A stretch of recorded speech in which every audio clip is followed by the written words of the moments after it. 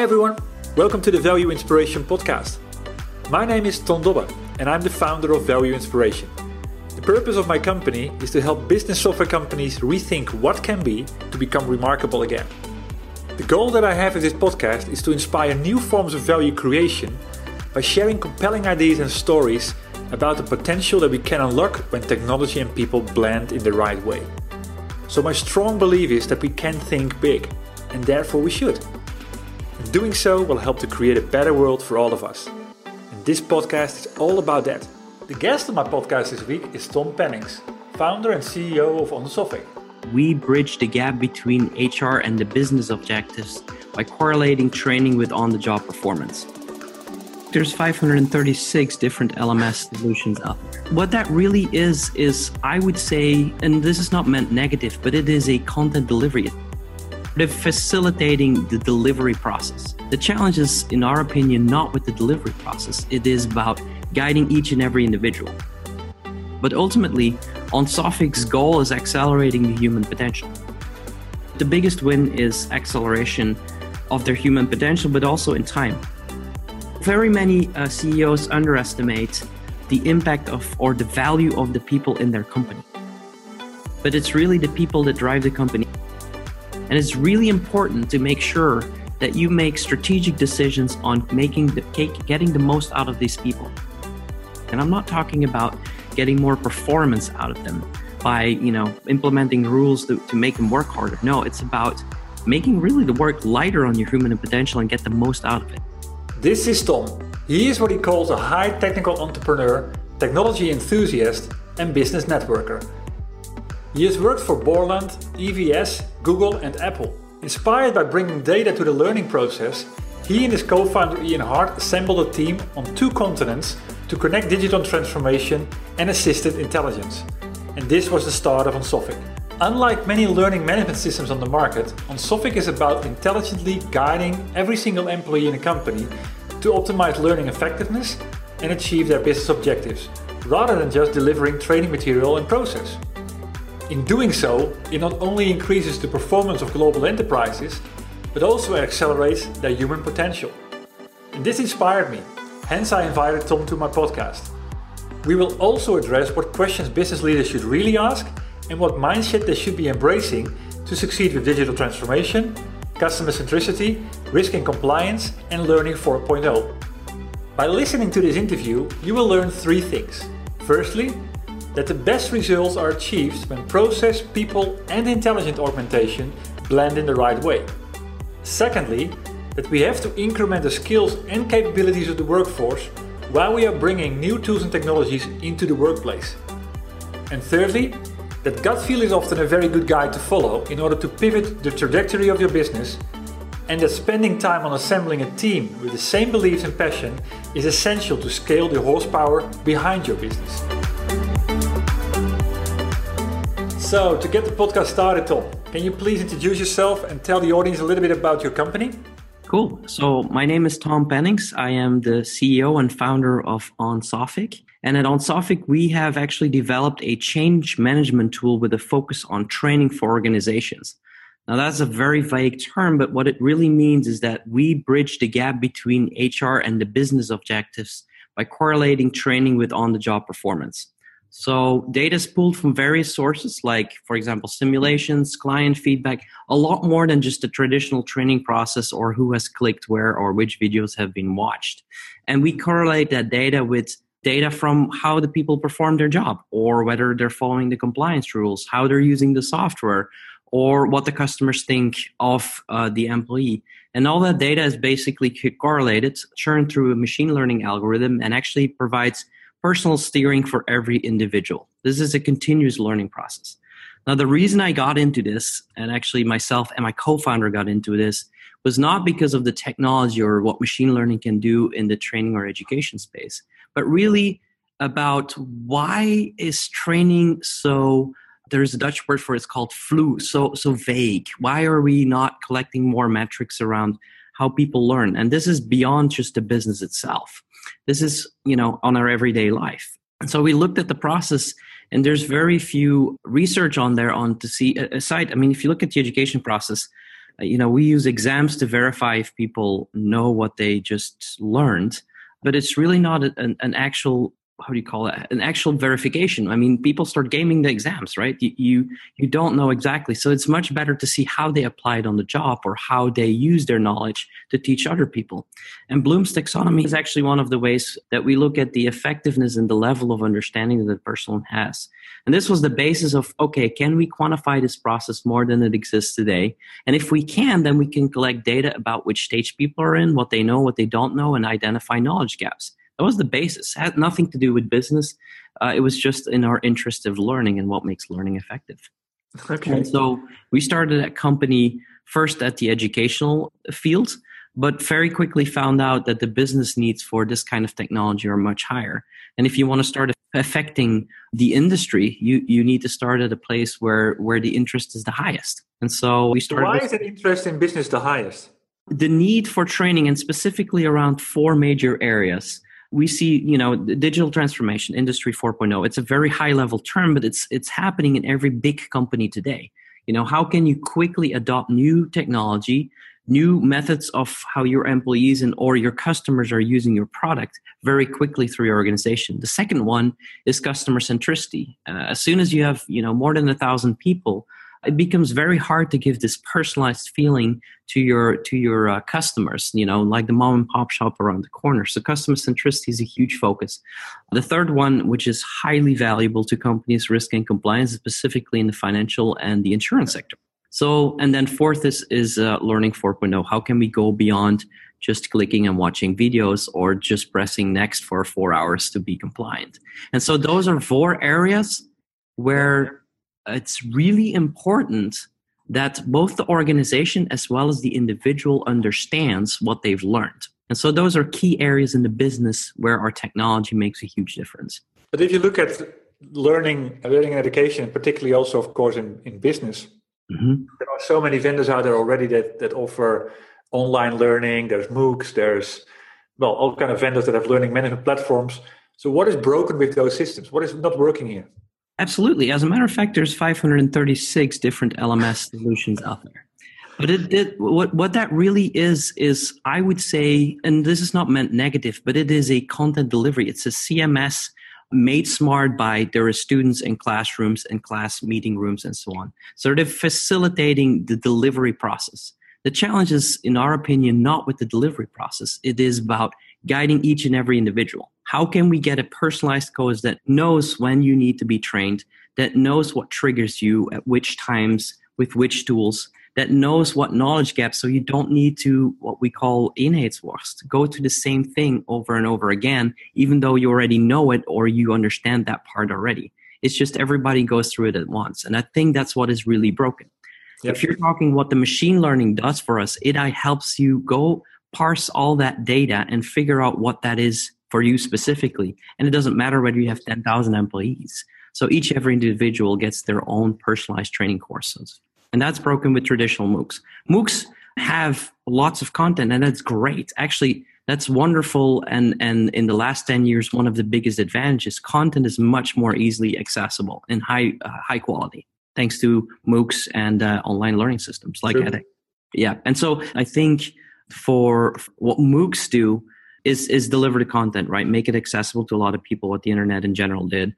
And at high quality. I mean, even big universities are starting to understand that the value is not necessarily in the content or the teaching materials, but in the exams, which is why you see Berkeley putting content online, Stanford putting content online. And I see the popularity too, but if you look at MOOCs, the average completion rate is anywhere between 6 and 7%, even though hundreds of thousands of students sign up for it, right?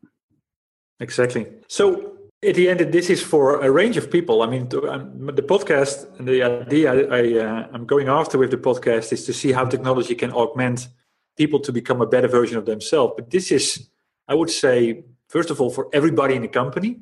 Mm-hmm. But on the second level, it's also, of course, for management itself to understand how to make their team perform in a better way and how to tune that. Correct. Yeah, I mentioned this when I started off, is we really try to bridge the gap between HR, or specifically training in HR, and business objective. Because very often training, and I think there's an article in Trends that I participated in, very much is seen as a silo. It's okay, the business says we need to be compliant with this or this rules. It goes through learning and development. Learning and development spends 2-3 months developing nice content around that. Then the business manager says, all right, dear department, now let's go through that. They go through it. And then the statistics that are delivered to that business managers, here is our 400 people, they went through this course and most of them got 80%. Or even worse, there is no test and they say, well, Kirkpatrick level number 1, everybody was very happy with the training. The trainer was awesome. We had great sandwiches over lunch. This is good. And that's it. So training stays in the silo. What we try to do is say, okay, what's the business needs? What's the payoff needs? What do you expect? What's the impact? And actually start measuring there to start steering this process continuously. And so that enables, the consequences is dashboards for management to see, we no longer report, who completed the training. It doesn't matter to them. They want to see, is it adopted what we asked them to do? Yeah. Are they using the compliance rule? How often do they break it? Did it change between yesterday and last quarter? Those kind of things is much more important for them. And that's where we really make a difference. But ultimately, OnSophiC's goal is accelerating the human potential. So yes, business is our first, what we call traction area, but the vision is really to apply it to education, personal learners, and business. Perfect. Good. That brings me to a different question here, which I was going to ask anyway. Enhancing human potential or augmenting that as well. So what is the opportunity if you get this right? What are your customers telling you already in terms of the impact from before and after? Well, if you take the traditional metrics, right, why companies like us, ultimately it's the compliance itself. But the biggest win is acceleration of their human potential, but also in time. So in general, when I can talk about a specific user case in the financial sector, which actually the largest ROE financial institution in Europe uses our technology for about 10,000 people right now, and mostly they're human-to-human people, meaning everybody in the branches that interacts with customers on a physical level. Now, these people this company was actually transitioning from a very much product-focused company. Here is a loan. We have some financial products into a customer journey company. So really understanding what the journey of the customer is. And when you introduce that, you need to bring in not just a bunch of tools. For example, a CRM that is highly populated is one thing, but also interaction. How can you interact with the customer on a different basis? So it was new technology, new rules, new ways of interacting with the customer. And so that was planned to be 18 months using traditional technology. And I'm talking about a blended environment, some classrooms, some Digi ambassadors, some training on the work floor, to be estimated anywhere between 18 and 20 months. We brought that back to less than 6 with an effective rating of above 80%. And that's really, if you want to say what's the metrics, faster compliance with whatever you're trying to achieve in the business, and obviously faster rollout meant less impact on the individual themselves. So to sit in classrooms, to sit in training rooms, or to sit behind their computer and go through trainings. Yeah, and I think it goes the other way around, because this is about faster compliance and less impact. But on the other hand, it's about increasing the potential of the people, which is going to have a top line effect. Yes, it does. Which, of course, is not so easy to measure, but likely is going to impact as well. Yes, but that is harder to do because traditionally businesses don't have a lot of metrics around that. If you look at vision, if I try to explain to somebody, for example, in marketing and sales like yourself, I always compare ourselves to being the Google Analytics for training and education in the company. In the last 10 years, a lot of companies have focused on how can we predict churn, customer churn, or how can we predict things like what our growth will be. So a lot of metrics and data is being collected around the sales and marketing process and the financial process of companies. But very few are looking at the HR space today, aside from can we hire faster, those kind of things, but not so much on the training process. And I think we have an opportunity there. I think you're right there, yeah.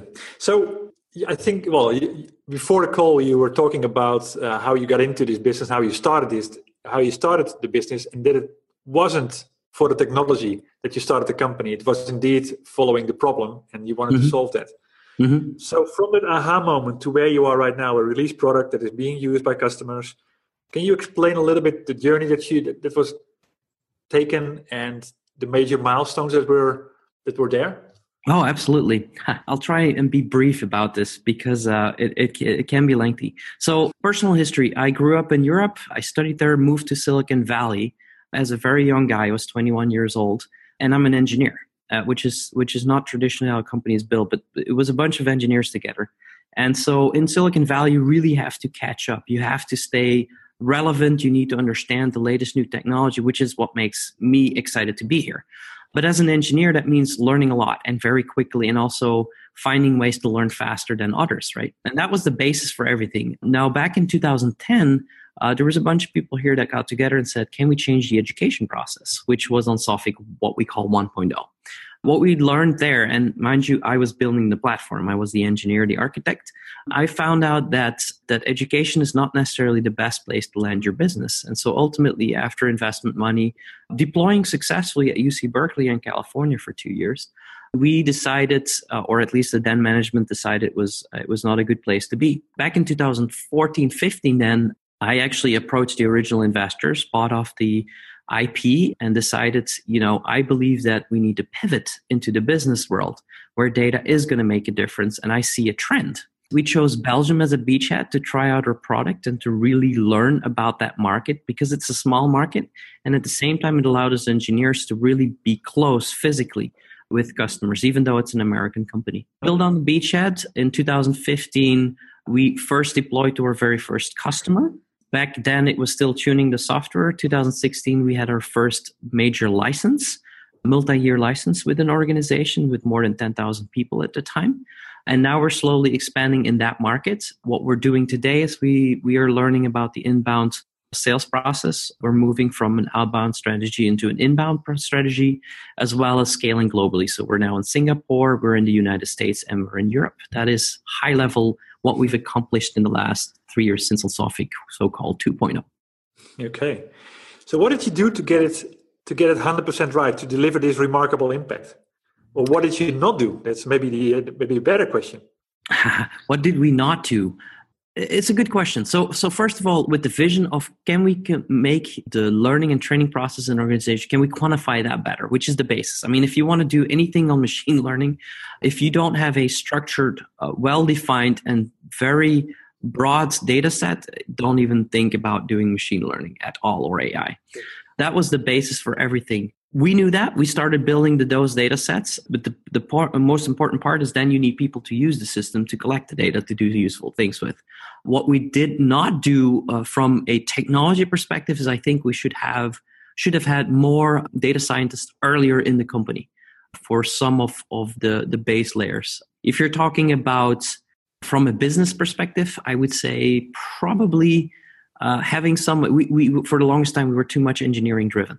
So we should have had marketing and sales equivalent to the engineering and business building people much earlier on. So those are two things that I would, if I do another startup, which there's a high chance of it, I'll do differently. Yes. Okay. And well, that's a good old quote from. No, let's skip that one. Mm-hmm. Well, if you look at where your product is today, a couple of things I learned from other interviews that I've done so far. Mm-hmm. With companies in your space, is that once you start developing the product and you follow your idea and your end goal, your vision, mm-hmm. and sometimes something else pops up as sort of an interesting byproduct. Have you created or have you seen any of those byproducts? Absolutely. So our journey into customer centricity land is based upon that. So we were very much focused on the training and the impact of training, specifically around risk and compliance and Industry 4.0. Customer centricity just accidentally walked in. And this was mostly with conversations with customers to find out if you're trying to change, for example, in the example I gave earlier, about how can we move from a product-focused company to a customer-centric company. Ultimately, the real metric is not whether people understand your product well or if they have the soft skills to really talk about this product and give it to people. It's really the feedback from your customer is the ultimate data set that verifies whether your people are trained well. And so that just walked into our space accidentally through a customer request. where we then started mapping the space of what different methods are there to measure customer satisfaction, from NPS to CSAT to CX. Now, we're not going to develop that, but applying our machine learning on that data set is something that we didn't anticipate when we started off. Interesting. Yeah, that's it. All at the end, it all starts with the customer and having the problem right. But definitely, this is a good way to measure whether the impact is actually seen by the customer as well, which is what it's all about. So, if you look at your existing customer base and where the product is right now, what are you most proud of achieving so far? Good question. So most proud of, as an engineer, you're looking at the product, but you're never happy. So I shouldn't say that the most proud of it. I think it's mostly the people that helped me get here. You know, when you start as an engineer, you're like, okay, well, I can be the best engineer. I can build really good products. I'm the best coder. I'm the best understander of new technology. But what I'm most proud of is the team that is behind this, because as soon as you start scaling, it's amazing to see how much more horsepower, if I can compare it to cars, you get because of that. And the challenge then is to hire those people who are extremely passionate, that believe in the same thing that you're doing, that really align, find a way to collaborate and ultimately amend you +1. That's what I'm the most proud of, really, if I think back. I mean, you can go to individual wins as to delivering successfully to an enterprise as a startup, with only, you know, at the time, a handful set of people, but rolling it out to thousands of people at once, that was an achievement. But high level, it's the people who are standing behind on Sophic and get us where we need to go to keep our customers happy, to really make whatever training challenge they have successful. I think that's what I'm the most proud of. Yeah, exactly. So if you look at where the product is right now and the lessons learned in terms of your customers using it, say you're bumping into a new organization tomorrow, or you meet a CEO or a head of HR. What would you advise them if they look at how to stay relevant in their industry? Because in many cases, people are not aware of the technology that's available these days, so they will likely not ask for your product. It's a good question. I would say very much so that the future really looks at what very many CEOs underestimate: the impact of, or the value of, the people in their company. They're looking at, you know, are we on the trends? Can we implement this new technology? But it's really the people that drive the company, especially if you're looking at Western Europe. We've transitioned from, you know, the coal mines and the steel industry and so on into a services industry, much more. That means services industry, the assets are your human potential. That's your human capital, the people in your company.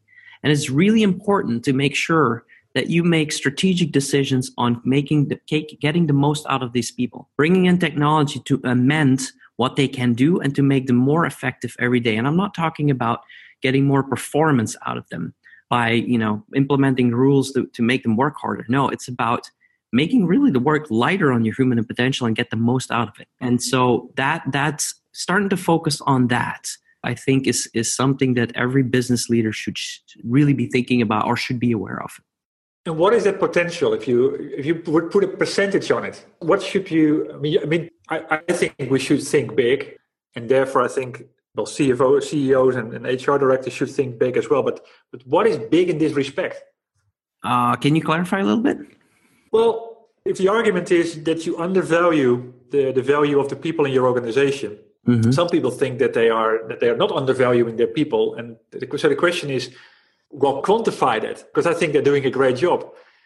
In many cases, they can do a far better job, but you simply don't know how to unlock that. Correct. But if you see, like, for example, and this is not, I mean, a lot of services are being replaced, right? And a lot of companies are concerned, you know, do we need bots? Will bots replace all of our people? And I don't think so. It definitely will not. I mean, if you say customer service centers, for example, that's a good example.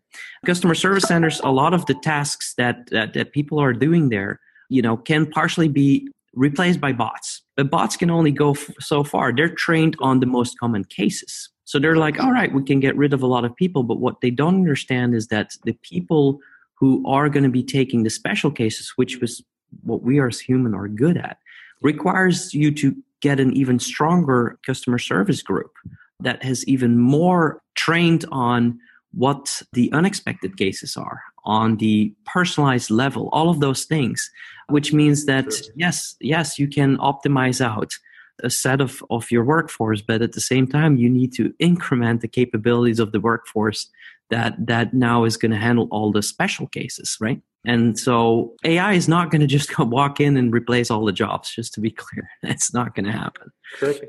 So I think that is definitely... Go ahead, sorry. No, that's my vision as well. Mm-hmm. And so in the customer center centers, that is specifically something that managers, I don't know, are fully aware of. We're spending a lot of time in getting projects on the roads to build these AIs or the automatic robots on chat channels and so on, which is a challenge, don't get me wrong. But we forget that the people who remain are going to have to get a different training now than before. Exactly. How much the percentage, it's hard to, I cannot put a number on that, or how much more time they should spend. Well, I think what you said is making that clear already. It requires a different mindset, and that's what I wanted to have more of an answer on. Because otherwise, it's like with Ford in the past. If you would have asked people what I needed, they were needing a faster horse rather than a car. Yes, absolutely. But okay, so you get a faster Porsche, but you don't change the driver. Guess what? Your driver is going to go out of the first curve because he got a faster, more powerful Porsche. If we may go down on that same analogy, exactly. Yeah. So what's next for you? What's next for the company? Next for the company is, as I mentioned, we put a significant effort into acquiring the talent that we didn't have on the sales and marketing side of things. So for us, scaling is all what it's all about in 2018. When you heard what their focus areas, risk and compliance, customer centricity, industry 4.0, and learning 4.0, that's still too broad of a market. We need to focus yet again, as we did back in 2014-15, as to pick one of those and then actually really become an expert in that field. And then 2019 will be expanding that field. But what we're doing differently than other startups right now is to really focus on that on a global scale rather than an individual scale. So in 2018, we will have answers on the exact market. We might only limit ourselves maybe to risk and compliance, or we might only limit ourselves to customer centricity, but the market will let us know that. Yeah, I agree. Focus at the end makes the difference. Exactly. But to be clear, if we look at 5 to 10 years, the goal is to cover that and education. That's still the vision behind the company, what we wanted to achieve. So you mean and education, like the education sector? Yes. Pretty ambitious. So the education sector is going to anticipate a revolution here. I would say so, but I think they're aware of that. It's just the speed at which it happens seems to be semi-slow. But I think I once made the statement, and this was based upon an article a couple of years ago, but I honestly believe between 5 and 10 years, most of the half of the traditional education institutions will no longer exist in the form that they are today. That's an interesting statement.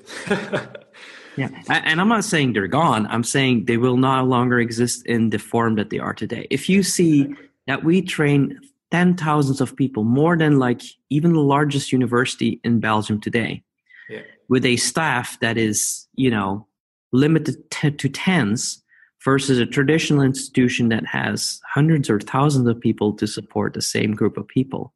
Sure, we don't do the exact same work, but the gap is tremendous. Huh? Yeah, exactly. And do you see, if you look at DataCamp, I don't know if you know that startup. It's a startup focused on data science. They've got 1.7, and this was a Cortico, so they're probably even big. So they've got 1.7 students worldwide, 1.7 million. That's bigger than any university out there. And it's the best way to learn about data science on this planet today. That is an interesting concept. And there's a lot needed for that one. A lot of data scientists. Yes. Yeah, I agree with you. There needs to be a shake-up. And I think this could be a way to do it. Mm-hmm. So if you would be able to ask a question to the audience, how they could help you, what would you ask?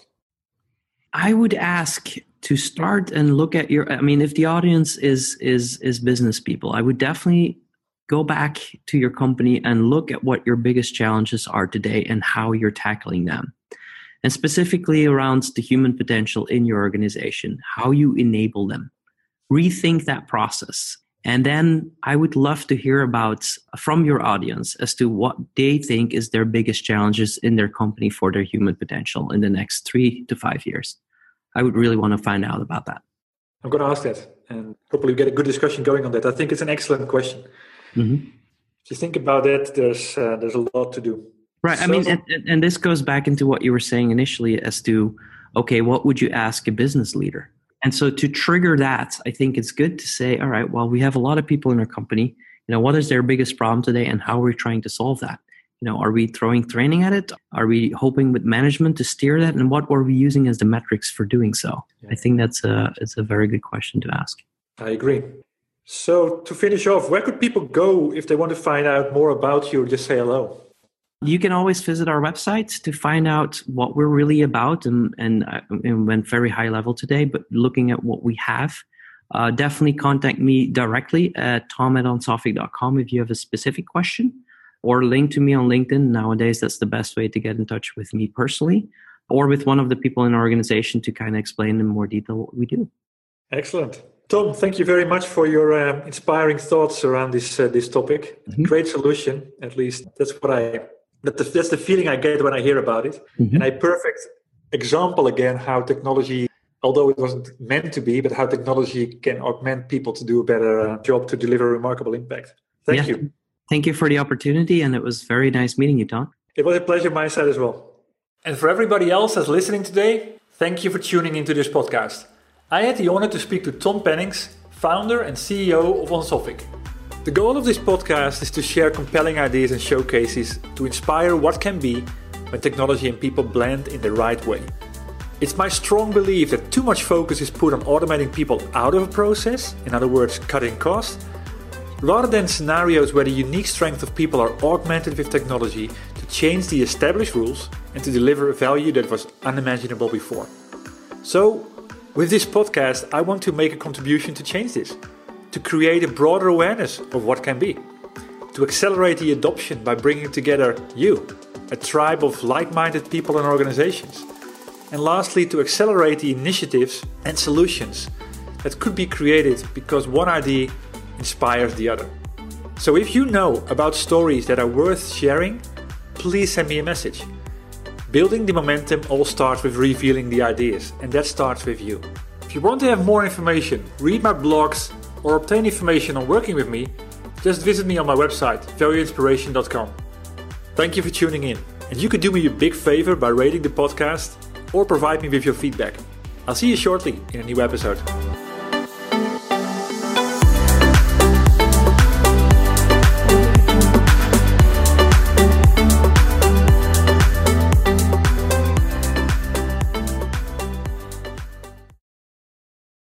You've got questions, we've got answers.